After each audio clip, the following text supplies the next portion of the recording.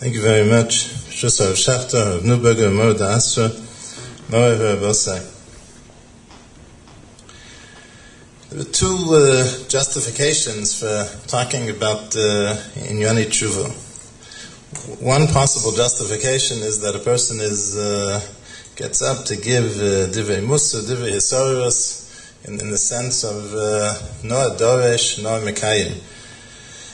I think that the story is told of Rabbi Yerucham, the Mashgiach of the Mir, that once he was in the middle of a shmooze, and all of a sudden he interrupted himself mid-sentence, and he went down from the lectern, and was heard saying to himself something to the effect of, "Who are you kidding?" Rabbi Yerucham wouldn't talk about any midah, wouldn't give divrei musa about anything, unless he felt that he had already cultivated that midah. So that's one basis, one justification for speaking divrei musa, divrei hisaurus in Inyani Teshuva. Another one is that in order for a person to know what it is that she has to accomplish, what it is that he or she has to set as a priority, so not in Dorish, but a person has to, as the Mesilas Yesharim says, Oz Tovin, a person has to have some understanding as to what his or her goals should be in order to know what our avoda is in these days. I speak with on the second basis, not on the first one. In the little collection of some of the sayings from the Gaon that they quote from the Biur Hagra and Mishlei, on the pasuk of Hachzik b'Musar al teref nitzreha kihi chayecha. Hold on to Musar, don't release your grip. Guard over it because it's your life. And the Gaon comments in that pasuk that a person has to be constantly involved in Tikkun HaMidos, because if he's not involved in Tikkun HaMidos, Lama Lo Chaim. There's no point to life if a person is not in an ongoing basis involved in Tikkun HaMidos. Perhaps one of the biggest challenges in the realm of Tikkun HaMidos, maybe the biggest challenge in Tikkun HaMidos, is self-centeredness. The reason for this is that it's very natural and very innate. By definition, our existence is we view things in light of our existence. Just to give a little bit of an example of what we're talking about. When we talk about events that have happened, so if you talk about the Persian Gulf War 20 years ago, so if you talk to a teenager, so that's something that belongs to the history books, because he draws the lines and he defines what's more or less recent history as opposed to what belongs to the history books in terms of when he was born. So if he was born after that event, so then this belongs to the history books. So we all do that, and it's impossible to do otherwise. So there is a natural self-centeredness that we all have. My daughter recently told me about an experiment that psychologists have done. That they take a child. I'm not sure exactly what the ages are. They take a child. They have a model. A child is sitting on one side of a table, and the psychologist running the experiment is sitting on the other side of the table, and in between they have a model of a mountain. And on one side of the mountain, they have a little toy store. They have a representation of a store, and on the other side they have a representation of a few houses. So they asked the child, if you're going down the mountain, right, towards where the psychologist is sitting, where they have the toy store, what will you see when you get to the bottom of the mountain? What's the first thing you're going to see? So the child says, well, I'll see a store. Then they ask the child, and if I, the psychologist, I'm going down the mountain on the other side, and right in front of the child are these houses, what will be the first thing that I'll see? So the child can't answer. There's a natural innate self-centeredness that we have. And it's something that we I think, recognize intuitively, which is just very graphically illustrated by that experiment.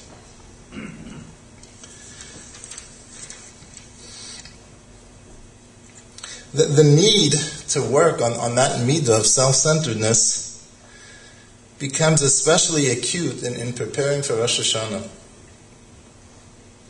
The Svarim quote, I saw this very recently in a Sefer Einei Yisrael from Weintraub, Zichronu Levracha, that the Zohar HaKadosh comments on the following pasuk in Sefer Melachim, Vayihi Hayom, Vayavo Elisha al Shunam v'sham Isha Gedola v'tachzek bo le'echol lachem, that Elisha passes through Shunam, and there's a great woman there, and she provides for all his needs, and she makes sure that he has food to eat.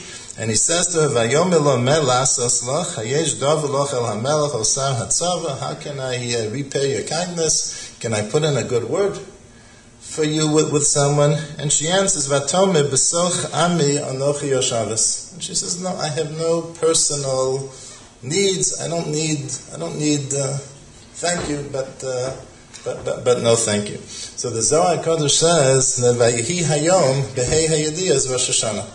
That this exchange is happening on Rosh Hashanah, and that the answer of the Isha Gedola, the Isha Shunamis, the Isha Gedola is that on Rosh Hashanah I'm not preoccupied with my individual concerns. I don't want to stand out as an individual, but rather I want to just be part of the klal. Besoch ami anochi yashavas. On a very different level, now is not the time, and obviously there's follow-through in terms of how this gets integrated into Bakoshas on Rosh Hashanah, and that needs to be done, but that's not our focus now. A very different type of Marimokum. The Rambam writes in Hilchos Shofar, in Perek Gimel Hilchos Shofar, the Rambam writes that Hatzibur chayav in l'shmo hatkiyos al seder habrachos. The Rambam is of the opinion that the chiyuv to hear shofar, not only to hear the 30 kolos of shofar, but to hear tkiyos al seder habrachos. So the wording in the Rambam suggests that he understands this to be not a chovas yachid, but to be a chovas tzibur. That a yachid, qua yachid, has no chiyuv to hear tkiyos al seder brachos. That's why the Gemara in Rosh Hashanah tells the story that one of the Amoraim couldn't be in Shul in Rosh Hashanah, and he was going to have his attendant, he was going to have his Baal Tokea blow for him in the middle of the Shemon Esrei, and they tell him no. It says in the Brisa that lo amru el b'chever ir, that the tkiyos al seder brachos is reserved for tzibur. Now tkiyos al seder brachos represents the ideal Kiyum of Malchios. The ideal Kiyum of Malchios is to say the Psukim of Malchios and then to blow the shofar. To say the Psukei Zechronos and then to blow the shofar. So it means that the full Kiyum, the optimal fulfillment of Malchios is only possible b'tzibur. Is only possible b'soch ami anochi yoshavas. When a person is again not preoccupied with himself as an individual, but rather besoch ami anochi yoshavas. Why is that? So we have a lashon from the Rishonim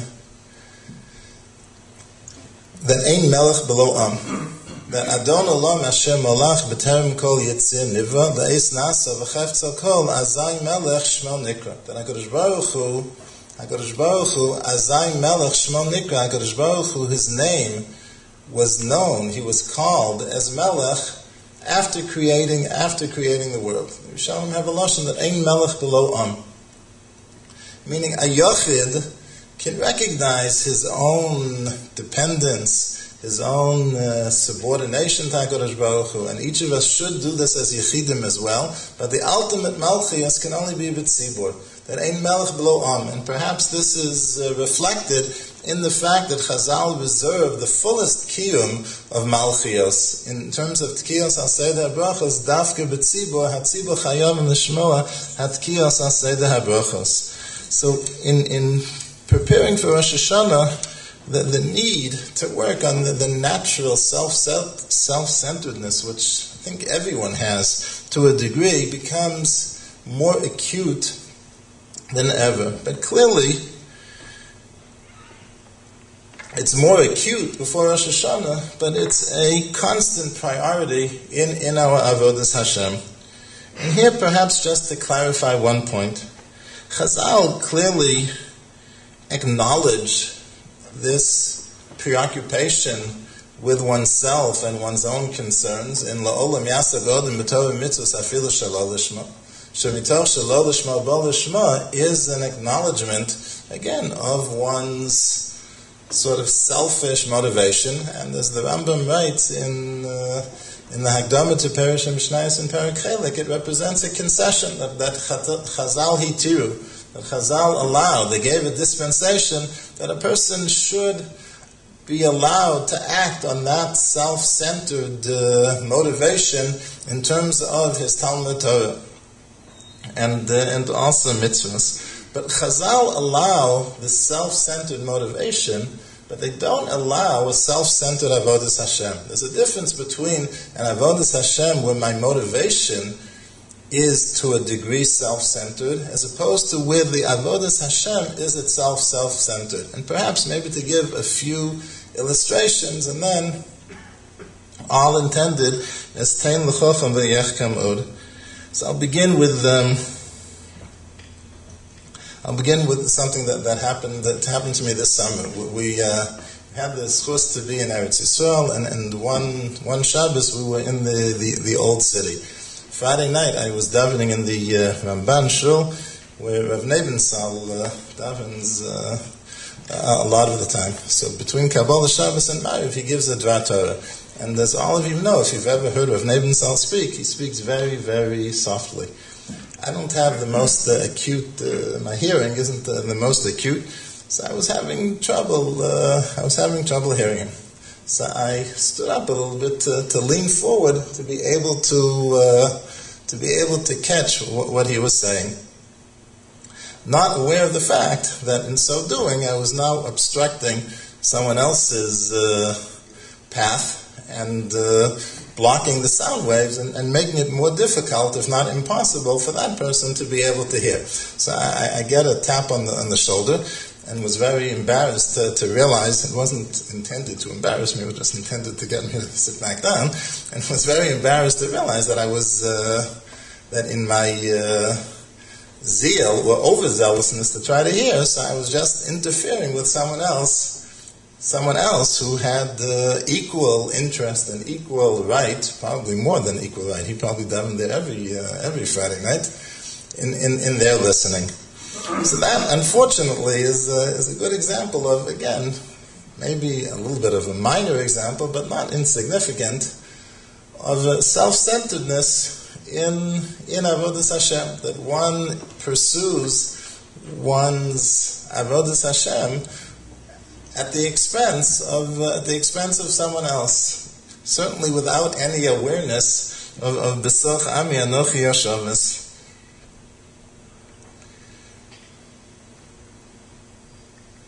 The self-centeredness often expresses itself, our self-centeredness will often express itself through a certain sense of entitlement.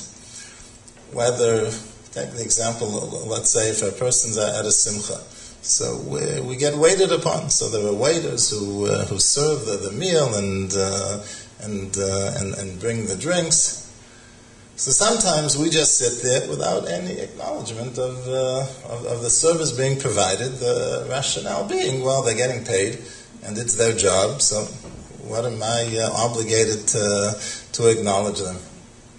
Again, it's that sense of entitlement, the sense of not recognizing the other person, that the other person is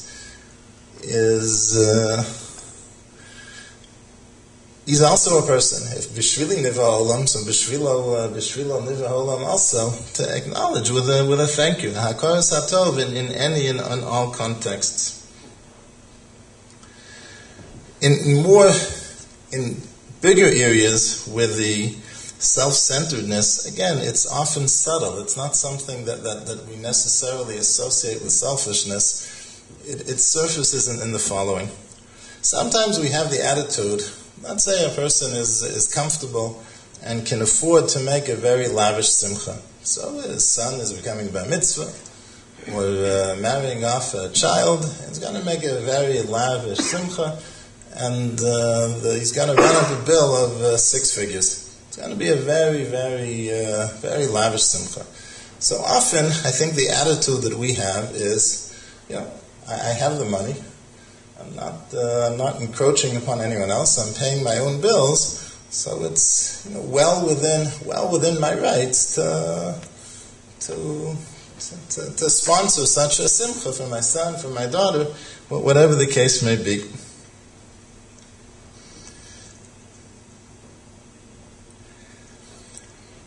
And this, while simultaneously we probably on a daily basis get mailings about whether it's poverty, pockets of poverty in Klal Yisrael, or whether it's the much discussed in recent days and weeks and months, the much discussed tuition crisis in our communities. So it's also, the truth is, I think if we're honest with ourselves, and hopefully before Rosh Hashanah we can do that, there's also a certain self-centeredness there. That notion that my money is mine, which to a degree is correct al pi din, but to a degree is totally off al pi din. The money is mine, no one else can help themselves to it, but I'm meshubed to be giving tzedakah. There's a shibud to give tzedakah. Exactly what type of kfiyah the Gemara in Ksubis is talking about when the Gemara says that Rabbi engaged in kfiyah, in coercion, that people should give tzedakah, is subject to a machlokas rishonim, exactly how that coercion is played out. But it's not that the money is mine, that the problems which exist in Klal Yisrael, it's not someone else's problem, and when I give however much money I give, so I'm going lifnim yishur sadin. The Rav Zechron Levacha would often comment when in my youth, I think there was a different forum in earlier generations, but when I was growing up in Boston, so the Rabbi used to give a drasha on Motzei Shabbos. It wasn't a shiur, it was a drasha, and a theme that he often returned to in those drashas was he used to contrast the Torah's idea of morality with the Western sense of morality. And the favorite example he gave is the attitude towards tzedakah. That in to the Western mind, so tzedakah, philanthropy, is something which is lifnim yishur sadin. It's something where a person is going beyond the letter of the law. It's something a person has no obligation to do. And again, the word charitableness suggests that a person is going beyond what he really has to do. And that's what the Rav always used to say. And in halacha, so tzedakah is a shiur. There's nothing which is lifnim yishur sadin about giving tzedakah. HaKadosh Baruch Hu gives person money. He has the wherewithal to give tzedakah. So a person is supposed to feel that he's a gabbai tzedakah. He's not supposed to feel that this is my money, and therefore no one has a right to say anything. There's nothing wrong if I want to, however much money I want to blow on a simcha is no one's business. No, HaKadosh Baruch Hu gives me money, so I'm a gabbai tzedakah. So ein achanami. The fact that HaKadosh Baruch Hu gave me the money, so that does mean something. It does mean something in terms of how that money is allocated, but it doesn't mean that I have no responsibility towards others in terms of how I use that blessing which HaKadosh Baruch Hu bestowed upon me. The Beis HaLevi has a very, very beautiful mashal in Parshas Truma. He comments on the phrase "v'yikhu li truma," again, as many others, that the Medrash already comments that it should really have been "v'yitnu li truma." You give money, you don't take when you're giving tzedakah.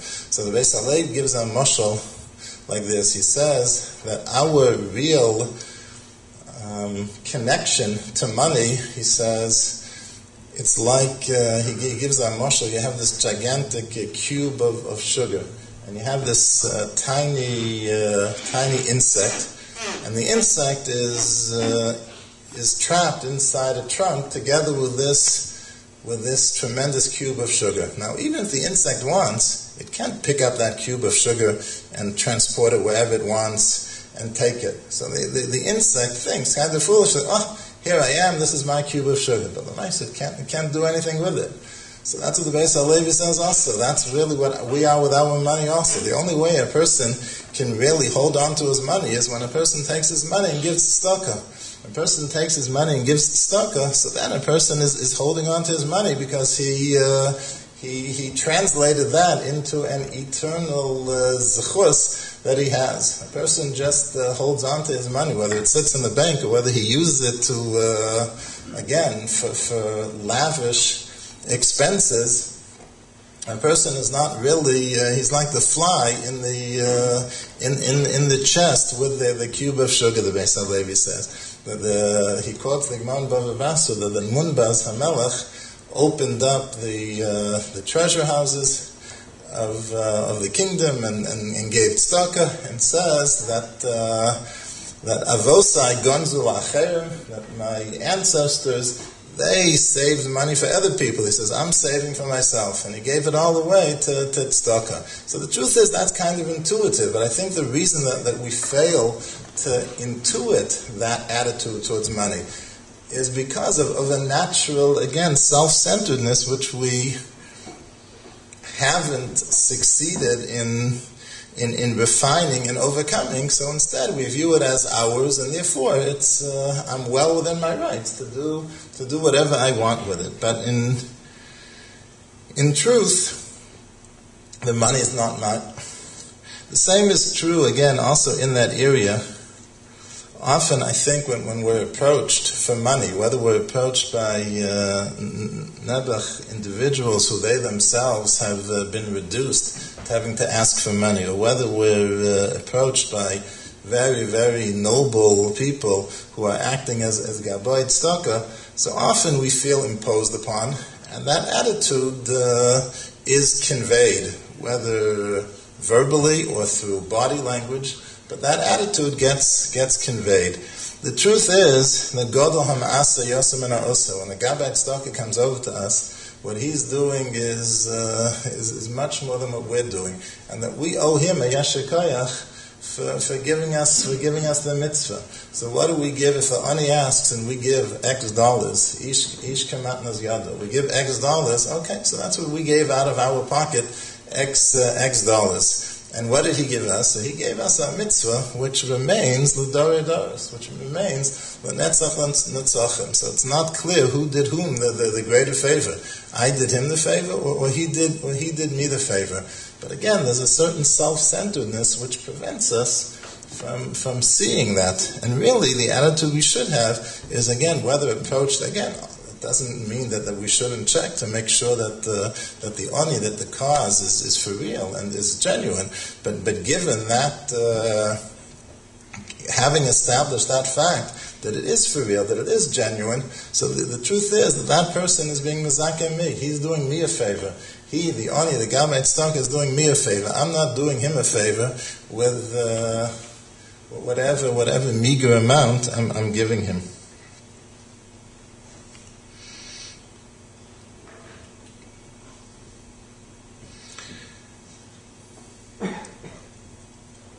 We mentioned the example in terms of the tuition.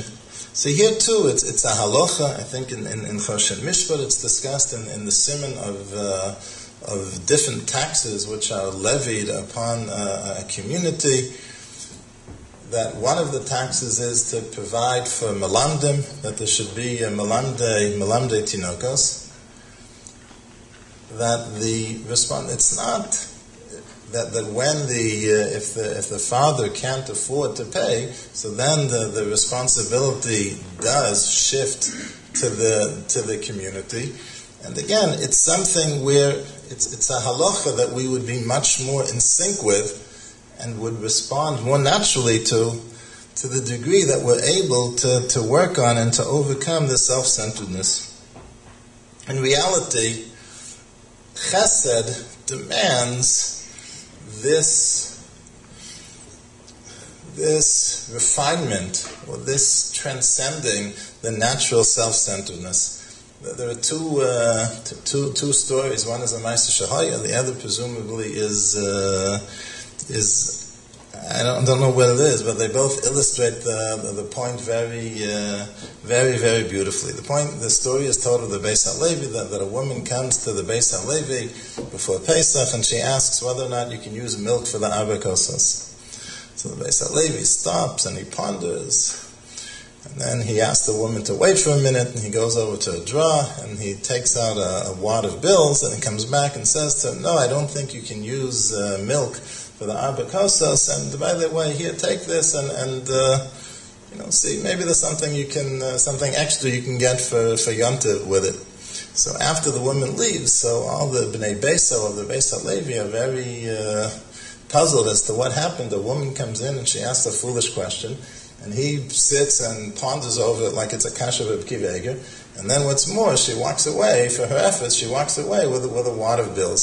So the Beis HaLevi says, first of all, whenever anyone asks a question, so a Rav has to relate to the question very seriously. A Rav has to validate the questioner, otherwise the person's going to be hesitant to come with questions in the future. Second of all, he said, perhaps she doesn't know that you can't use milk for arba kosas, but she certainly knows that after eating fleishiks, you can't drink milk. If she was contemplating using milk for arba kosas, so obviously it means that they're so destitute that she's not planning on having any fleishiks at the Seder. So that's why I gave her the money for the Tzorkei HaChag. So what distinguished the Beis HaLevi? So usually the story is told to illustrate his brilliance, his genius. And I suppose it does illustrate that as well. But what it really illustrates is his ability to see something from someone else's vantage point.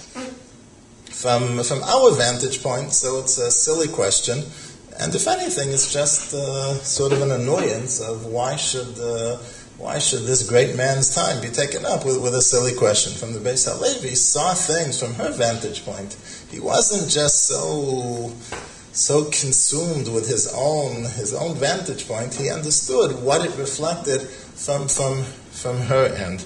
The other story is told of a Chassidish Rabbi. He's speaking in Shalashudas in Yiddish, of course, and the Hasidim are hanging on every word. And then this crude, boorish farmer pushes his way through and gets to the front and interrupts the Rebbe's drasha and says, Rebbe, my horse doesn't pull the wagon the way it used to. What should I do? And he's not speaking Yiddish, he's speaking in the vernacular. So the Hasidim are aghast at this chutzpah, but Eichshu, they contain themselves, and the Rebbe says, try adding a little sugar in with the oats, and maybe that will solve the problem. He resumes the Divrei Torah. The Hasidim again are soaring when they're listening to the Divrei Torah, and again, just as they've been able to sort of overcome the deficit of the previous interruption, so who's back again? The farmer is back again, and he says, "No, Rabbi, that's not going to do it because I already tried it. You have to give me another 8." So the Rabbi says, I think you should check the horseshoes. Sometimes if the horseshoes no longer fit well, so then it's very painful for the horse to walk, to trot, and that could be what's interfering. At this point, the Hasidim are beside themselves, but still they don't react. The Rabbi resumes the Divrei Torah, and then a third time the farmer comes and begins asking a question. So this time the Hasidim are moving to bodily evict him. At which point, the Rebbe says to the Hasidim, he says it in Yiddish so that the farmer won't be embarrassed, he won't understand. He says, don't you understand? He says, he's not talking to me about his horse. He says, I'm a big equestrian expert here. There's no better mumche for him to consult about the horses. He says he wants to have a kesher with me. He really wants to have a kesher with the Rebbe. He wants to have a connection with me. He says he never went to Cheder. He says, you want to have a connection with me. You ask me a kasha on Chumash and Rashi. Ask me a kasha on a Mishnah, on a Dav Gemara. He doesn't speak that language. He's been out in the field working with his father since he was 3 years old. The only thing he knows is horses and farm life. So it's the only thing he can talk about, but that's really what he wants. That's really what he's looking for. And that's what the Rabbi tells the Hasidim. Again, what what's expressed in that beautiful story is that in order to be able to recognize the need for chesed and then be able to do chesed, we can only do chesed if we recognize the need for chesed. We have to try to overcome, again, that natural self-centeredness which we have. Just in conclusion, so how do we go about in halacha l'maaseh? So we know that there is this challenge in terms of tikkun amidos. We gave a few illustrations. So how do we go about it, halacha l'maaseh? How does a person go about when a person recognizes a certain shortcoming or a certain flaw in himself? So how does a person go about affecting tikkun amidos? So basically in this forum we find two different approaches. One approach is, the Rambam talks about this in Hilchos Deos, the Sefer Achinuch famously talks about it, Ramchal famously talks about it. If a person acts a certain way, so then it helps instill within him, it helps cultivate within him that midah. So Ramchal says that even if a person doesn't feel a tremendous hislavos, if a person will force himself to act with zrizos, if a person will force himself to run to the Beis Medrash, a person will force himself to run to shul, he doesn't really feel, he feels kind of lazy, he feels kind of uninspired. But if a person will force himself day in, day out to run to the Beis Medrash to learn, to run to shul to daven, to run to do a mitzvah, to run to do a chesed, so then Ramchal writes, so that then creates the hislavos. Hislavos expresses itself through zrizos, but acts of zrizos help create and help generate the hislavos as well. So the more we engage again in actions, again, whether it's the simple thing of looking before we stand up to get a better position to be able to hear a Dvar Torah, the more we say a thank you, the more we try to give tzedakah, the more we try to tone down our lavish spending to provide for what we think of as other people's needs, so the more that chips away at that natural self-centeredness. That's one approach in general to tikkun amidos. The other approach, which one finds in this form, in tikkun amidos, you have this in Ramchal as well, you have this, the Ramah talks about it, is that a person spends time reflecting upon certain basic ideas. If there's a certain basic hashkafa that I know should be governing and dictating my actions, but I realize that it's not. I realize that, again, that a sense of B'soch Ami Anochi Yoshavis is what should be guiding me, not the natural self-centeredness. If a person sits quietly, away from the distractions of cell phones and everything else, and sits quietly and reflects upon that day in, day out, so then that reflection also helps it seep in and helps a person internalize. And that's what the Ramah talks about, Kishayosim ha'adam alibo. That's why Ramchal writes in the Hagdamah to Mesilas Yesharim that he intends the Mesilas Yesharim not to be read once, but he intends the Mesilas Yesharim to be read and reread again and again, because it's that constant reflection upon basic ideas